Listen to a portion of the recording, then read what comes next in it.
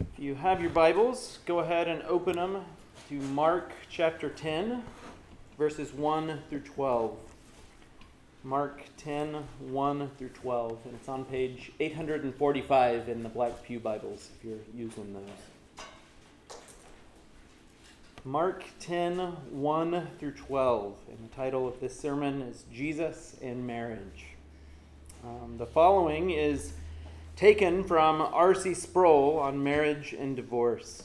And he says this. He says, in the mid-20th century, the Harvard sociologist Petrim Sorokin wrote a book in which he sounded an alarm about the impending disintegration of American culture and civilization. The central concern of Sorokin's book was the radical proliferation of divorce and the breakup of the American home between 1910 and 1948. He pointed out that in 1910, 10% of U.S. marriages ended in divorce. But that number rose to 25% in 1948. Sorokin, speaking as a historian of culture, said that no civilization can long survive when 1/4 of its marriage units are disintegrating. 25% by 1948. By the time Sproul was writing here, the number had grown not to 25%, but to 50%. While hard to pin down, thankfully today that number has gone down to 39%. But most sociologists say that that's largely due to people simply foregoing marriage altogether. Simply put, divorce is a major issue in our current culture. Unfortunately, it's nothing new. It was an issue in Jesus' day, and as we'll find out, even in Moses' before him. But before diving into our text, I want to preface this sermon with a couple of brief comments. Number one, this text is what's hard and what's great about expositional preaching through books of the Bible. What do I mean by that? Well, to be completely transparent, if I were just selecting topics to preach on each week, I'm fairly confident that I wouldn't be preaching on this topic today. It's hard. Some will even find it offensive. But if I neglected to preach on this topic, I wouldn't be a faithful pastor. My calling is to preach the whole counsel of God's word to you, even the hard stuff. And by God's grace, expositional preaching through books of the Bible, verse by verse, chapter by chapter, forces me to do that. But here's the beauty. I didn't pick this text today. The elders didn't pick this text for today. It's simply the next text in the book of Mark. God has ordained for this text to be preached at this church on this day. So if you're here today, I believe that it's by God's design. So I encourage you to take a moment and to ask the Holy Spirit to speak to you this morning through this text. The second thing I want to say is that this text is completely out of step with what the world will tell you. David Wells once said that worldliness is whatever makes sin look normal and righteousness look strange. Worldliness is whatever makes sin look normal and righteousness look strange. This is one of those teachings of Jesus that will absolutely look strange to the world that has made sin look normal. My friend Matt Felton, my former boss in Oklahoma, he said this is one of those passages that you could walk into any given room in our country, including a room full of Christians, and simply read the passage out loud. The words of Jesus by themselves without giving any comment, and offend half the room or more. Maybe send the room spiraling into a, well, that can't possibly mean that, can it? But the question here is this, and this is a test of discipleship. What do you do when Jesus disagrees with you? If he never disagrees with you, you must be perfect. And we should be following you instead of Jesus. Or you're not reading his words. I say that to say up front that it's possible this morning that Jesus disagrees with some of us on this topic. And if that's you, I humbly plead with you to hang with me, to repent where needed, changing your ways and beliefs to match Jesus and not the other way around. Third, I know that this will be a hard subject for some of you in this room who have gone through a divorce or are in a tough marriage currently. I'm not aloof to that this morning. And Jesus isn't either. And I want you to know up front that there's grace for you.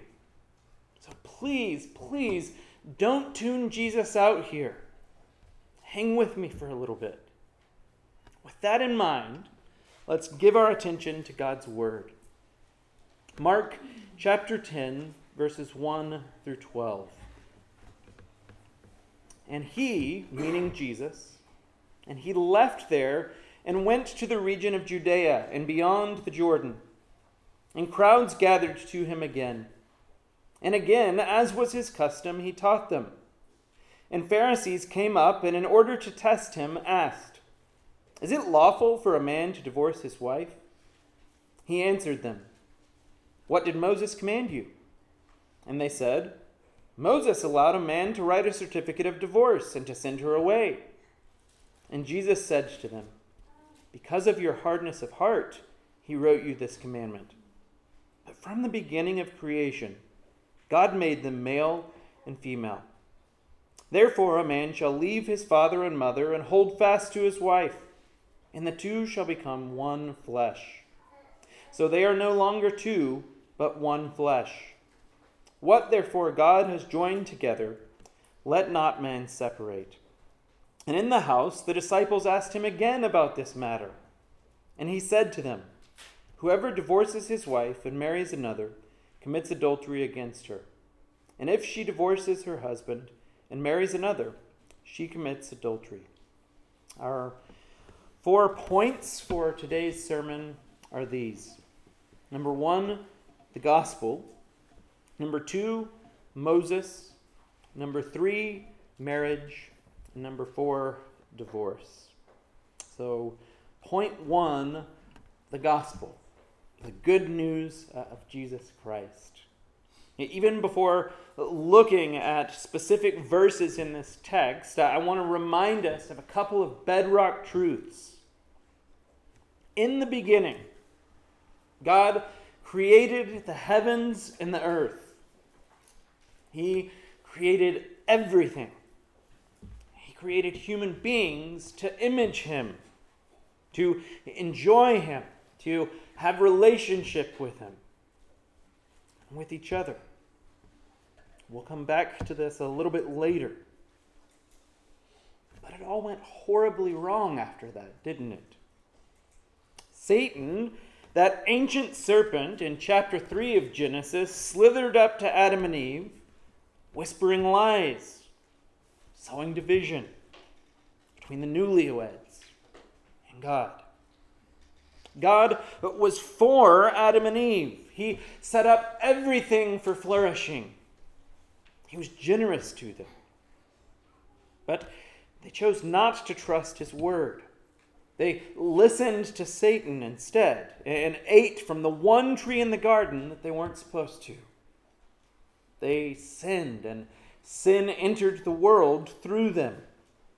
For the first time, the world was broken. Why am I sharing all of this? This is Genesis. I thought we were in Mark. Well, because of this moment in the garden, In Genesis 3, we have divorce in Mark 10.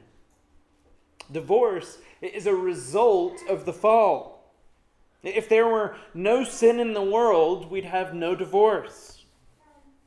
We'd all have happy and holy, healthy marriages. But the fall was and is today very real. Sin entered the world. Brokenness permeates everything that we see. And divorce is one of many fruits of that. But here's the good news. Jesus came because of the fall. The gospel exists because of sin. Jesus came to this earth and lived perfectly in every way that Adam didn't there in the garden. He always listened and obeyed God, never Satan. He then went to the cross and died in place of those who would repent and believe in him as their only hope of salvation. He made full atonement for sin, even divorce. He absorbed the full amount of God's wrath that each and every one of us deserve. He's fixing brokenness. If you're here this morning and you've been divorced unbiblically, the gospel is good news for you. I want you to know that this morning before we go any further. Even if you haven't been divorced, but your marriage is broken in some way. That's all of us, by the way. The gospel is good news for you this morning, too. Jesus died for sins that we commit against our spouses. From the beginning, I want each of us to ask the Holy Spirit to convict us where we need convicting from His Word. To be willing to repent where we need to. And then to embrace the good news of Jesus, the gospel, knowing that He paid for our sin and that He stands graciously ready to forgive us. This text will expose our need for the gospel. Point 2, Moses. So let's dive back into our text in Mark. Look with me at verses 1 through 5. He left there and went to the region of Judea and beyond the Jordan. The crowds gathered to him again, and again, as was his custom, he taught them. And the Pharisees came up to him in order to test him and asked, "Is it lawful for a man to divorce his wife?" He answered them, "What did Moses command you?" They said, "Moses allowed a man to write a certificate of divorce and to send her away." And Jesus said to them, "Because of your hardness of heart, He wrote you this commandment." This is an absolute trap. In verse 2, we see this question that isn't really a question, is it? This kind of thing happens all the time today. It's a gotcha question that it isn't looking for an honest answer. It's not looking for information, it's looking for blood. The text tells us that these men came up to test Jesus. Mark uses this verb, test, 4 different times. 3 of them describe the Pharisees, but most importantly, the first time he uses this word, it's to refer to Satan himself. Do you remember that? All the way back in Mark chapter 1, verse 13. It says, "And he," meaning Jesus, "was in the wilderness 40 days being tempted by Satan. He was with the wild animals and the angels were ministering to him." Tempted is the same word translated tested in our text today. You're meant to read that and think, I've seen this word. I've heard this word before. And it's satanic. It's not honest. It's a trap. And it's a trap in potentially 2 different ways. Number 1, notice the region that Jesus is in. says Judea beyond the Jordan. This is the region of John the Baptist. Where did we last see John the Baptist? Being beheaded, right? Why? Because he spoke out against Herod. For what? For marrying Herodias, who had divorced her husband.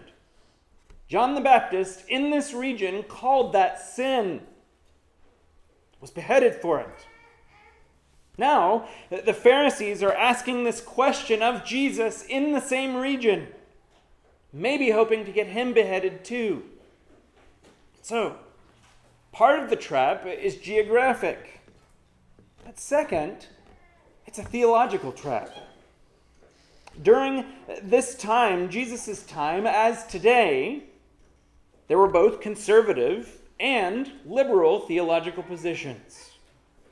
In Judaism, specifically on the issue of divorce, there were two different schools. To understand these schools, we need to go to Deuteronomy chapter 24. So Deuteronomy 24, verses 1 through 4, says this. It says, "When a man takes a wife and marries her, if then she finds no favor in his eyes because he has found some indecency in her, and he writes her a certificate of divorce and puts it in her hand, and sends her out of his house, and she departs out of his house. And if she goes and becomes another man's wife, and the latter man hates her and writes her a certificate of divorce and puts it in her hand and sends her out of his house, or if the latter man dies, who took her to be his wife, then her former husband who sent her away may not take her again to be his wife after she has been defiled. For that is an abomination before the Lord. And you shall not bring sin upon the land that the Lord your God is giving you for an inheritance." The crux of the matter was, what does "found some indecency in her" mean? In verse 1. It can't mean adultery here, because adultery meant death by stoning. That's clearly taught in Deuteronomy 22 and Leviticus 20, so it can't mean adultery. So, in Jesus' time, there were two schools of thought kind of debating that question. What does "some indecency in her" mean? One was the school of Hillel, one the school of Shammai. Shammai was the more conservative one, and he took this to mean that this "some indecency" meant that it was discovered that this woman had had premarital sex and hid it before covenanting in marriage. That was the indecency, they said. See, in that time, there were long engagement periods where the man and the woman were committed to one another formally in betrothal, but they weren't yet husband and wife. Think about Joseph and Mary, the Christmas story. Joseph and Mary are betrothed, and he finds out that Mary's pregnant, and Matthew chapter 1, verse 19 tells us that he resolved to divorce her quietly. In our books, we're like, oh, they're not even married yet. How can they be divorced? That's what Shammai saw. This is what was happening. Hillel, on the other hand, was the more liberal of the two, and he taught that indecency, and I'm not making this up, indecency can mean something as petty as you don't like her cooking. That's what he taught. We're not going to dive deep into that debate right now. But that's the debate that's going on in Jesus' day between these two schools of Hillel and Shammai. The Pharisees were allowing divorce for pretty much any reason whatsoever. And they're using Deuteronomy 24 as their proof text. They're saying, see, Jesus, Moses allows it. What about you? So how does Jesus respond? Verse 5 says, this isn't on Moses. It's on you. It's on human hardness of heart. In fact, the law in Deuteronomy 24 was actually meant to hold marriage in high regard. Understand this. In those days, men generally had a very low view of women. They believed that you could just get rid of your wife for any reason whatsoever. The Mosaic law in Deuteronomy 24 was given actually to protect women. It was given because of sin. It was there to control a situation that had become abhorrent. Here are the three things that law actually provided. Number one, it limited divorce to certain causes. There had to be a moral defect discovered, and the man had to establish it with witnesses, according to Jewish law. Second, the man had to give the woman a certificate of divorce. This protected her against accusations of adultery, which could lead to her being stoned to death. If a man were divorcing his wife, it went through a process, and it was serious. Third, the man, after giving her a certificate of divorce, was not allowed to remarry her. Marriage isn't something that you can walk in and out of. The bill of divorce is a permanent decision. Deuteronomy 24 is teaching that you shouldn't take it lightly. So you can see that the law of Moses was actually limiting divorce and teaching the seriousness of marriage. It was there to protect women who were sinfully being kicked out into the world with no place to go. It was there to protect women, which is what the men should have been doing. The Pharisees, on the other hand, are using the text to broaden divorce, not limit it. One of my friends compares Deuteronomy 24 to a runaway truck ramp. Anyone ever seen those? Runaway truck ramps. When you're driving up in the mountains, every couple of miles, you see these steep terrains. It's an off-ramp that goes off the main road up at a steep angle. They were designed for the terrible event that a semi-truck's brakes went out. They're designed for if something awful happens.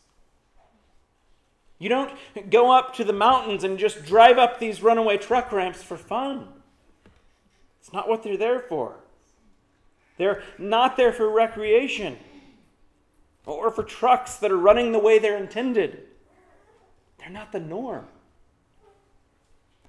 That's what the Pharisees had done with divorce. They took something that was there as a safety valve and made it the norm. And real quick, do you see how Jesus is handling this? This is amazing. They come up to trap him. They ask him his opinion on what's lawful. How does he respond? Verse 3. He responds with a question. Sometimes it's better to answer a question with a question. Jesus actually does this often. But in that question, what's he doing? He's pointing them to the Scriptures. Even though it's Jesus, he's rooting what he's saying in the authority of God's Word. This isn't any normal book. Jesus believes that it has authority. So the Pharisees come to trap Jesus. They want to talk about divorce, but Jesus wants to talk about marriage. So point 3, marriage. Look with me at verses 6 through 9. Derek Thomas gives this illustration here about airplane safety. If you've ever flown on an airplane before, what's the regular routine as they begin taxiing? They walk you through all of the exit strategies, right? If you're sitting in an exit row, are you willing to open the door? Are you willing to open the door? Here's the deal. If we're crashing and I need the exit strategy, we're done. This isn't the intention of the plane. The Pharisees are coming to Jesus wanting to start with the exit strategy. But Jesus says, no, we're not going to start with the exit strategy. I'm going to start with the original intention. You want to talk about divorce? I'm going to talk about marriage. Let's start in Genesis 1. But look at verse 6. He says, but from the beginning of creation, God made them male and female. He quotes Genesis 1:27 that we read earlier, showing that the proper context for marriage is a male and a female. That's our starting point. Male and female, created in God's image. One commentator here notes that just as God is inseparably one being, so he intended for a male and a female in marriage to become one being who would not be divided. Male and female created in God's image. Jesus is laying out foundational truths for marriage. Then, in verses 7 and 8, he quotes Genesis 2, verse 24, that we also read earlier. He says, therefore a man shall leave his father and mother and hold fast to his wife, and the two shall become one flesh. So they are no longer two, but one flesh. Do you see that? From the beginning, the initial design for marriage was that two become one flesh. This is key. When the two unite, they become one. Physically, emotionally, body, soul, spirit. The two become one. Andy Stanley says this so well. It's really concise. He says, you can't unone what God has made one. You can't unone what God has made one. Wow. That sounds so permanent. Yeah. That's Jesus' point. Yeah, but my husband's a jerk. And my parents think that she's, and my friends are saying, and the attorneys found out a way to do it, and you can't unone what God has made one. They're trying to ask if divorce is permissible. And Jesus is saying, I'm not even sure if it's possible. Verse 9, what therefore God has joined together, let not man separate. You can't unone what God has made one. Jesus is saying, you Pharisees are trying to unone one. This was not God's intention for marriage. God's design for marriage was a man and a woman permanently together in unity, one flesh. Don't look for the exit strategy. Look at God's design. Strive after that. Stop trying to see how much you can get away with under the letter of the law and remember the garden, Jesus is saying. That's what Jesus came to restore. His gospel takes our brokenness and makes it new. His gospel can change our broken marriages and restore them to his original intent.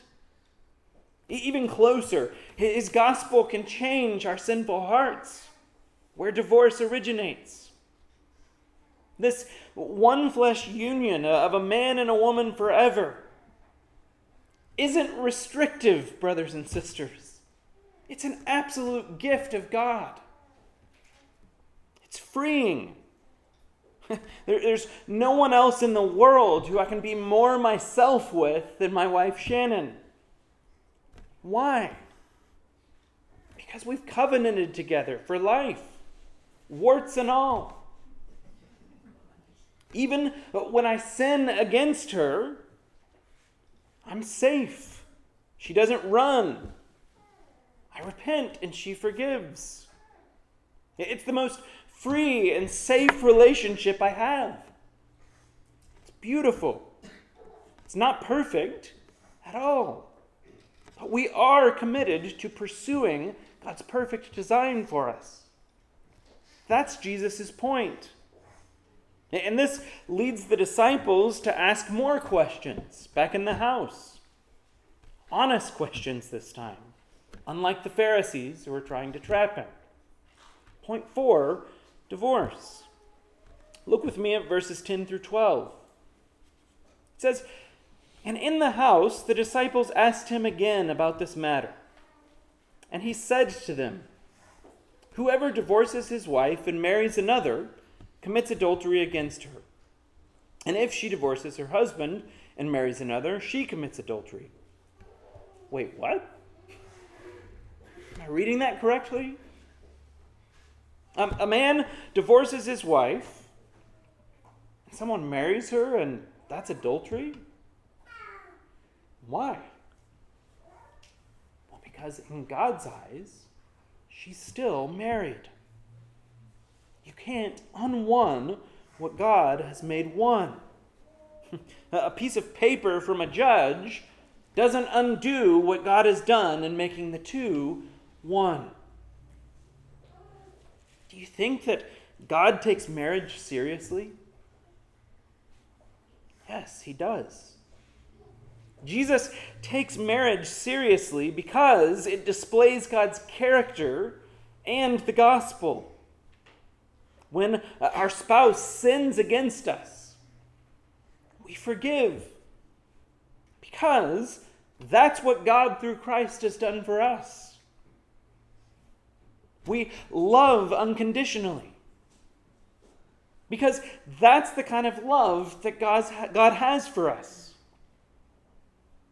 We're long-suffering and patient with one another because that's what God is like.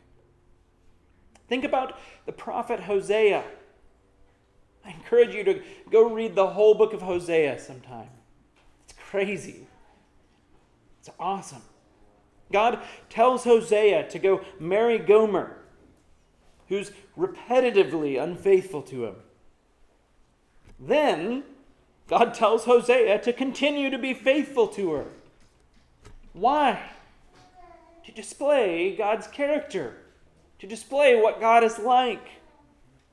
This is why God takes marriage so seriously. Because it either proclaims or lies about who he is. We're on this earth as image bearers. Yes, as individuals, but also as married couples, to display who God is and what he's done. That's the message of Ephesians 5 on marriage. God holds marriage high, and he's clear on divorce. Okay, Drew, but are there any exceptions? Yes. I believe that what Jesus is speaking to in this text particularly, in Mark 10, is someone who's unbiblically divorced. In other words, to be unbiblically divorced and to remarry is adultery. But in other places in Scripture, there are grounds for biblical divorce. There are exceptions. I understand there to be two. And a third reason that may allow for remarriage biblically. In other words, I believe that divorce may be permissible in these two cases and remarriage in 3. Number 1, adultery. Matthew chapter 5, verse 32. Talking about this exact issue, Jesus says this. He says, "But I say to you that everyone who divorces his wife, except on the ground of sexual immorality, makes her commit adultery. And whoever marries a divorced woman commits adultery." Jesus can say this because in the case of adultery, a Christian can proceed as though his or her spouse were dead. Remember, the Old Testament penalty for adultery was death. So Jesus makes an exception for adultery. Second, desertion of an unbelieving spouse. 1 Corinthians 7, verse 15. Paul says, "But if the unbelieving partner separates, let it be so. In such cases, the brother or sister is not enslaved or bound. God has called you to peace." So adultery or desertion of an unbelieving spouse. A third thing, a pre-conversion divorce.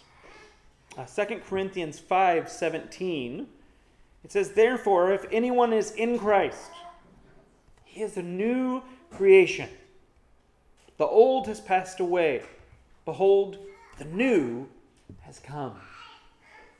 Kent Hughes notes that in this text, the word new, kainos, means new in quality. The same word is used of the new man in Ephesians 2:15. He says that the new self in Ephesians 4:24. Not only are believers really new, Paul says that the old has gone. Those who come to Christ are completely forgiven. Among the old things that have passed away are all sins, including divorce prior to salvation.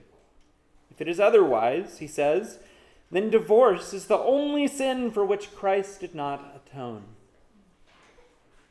So there are two instances where divorce is permissible, but not required, biblically.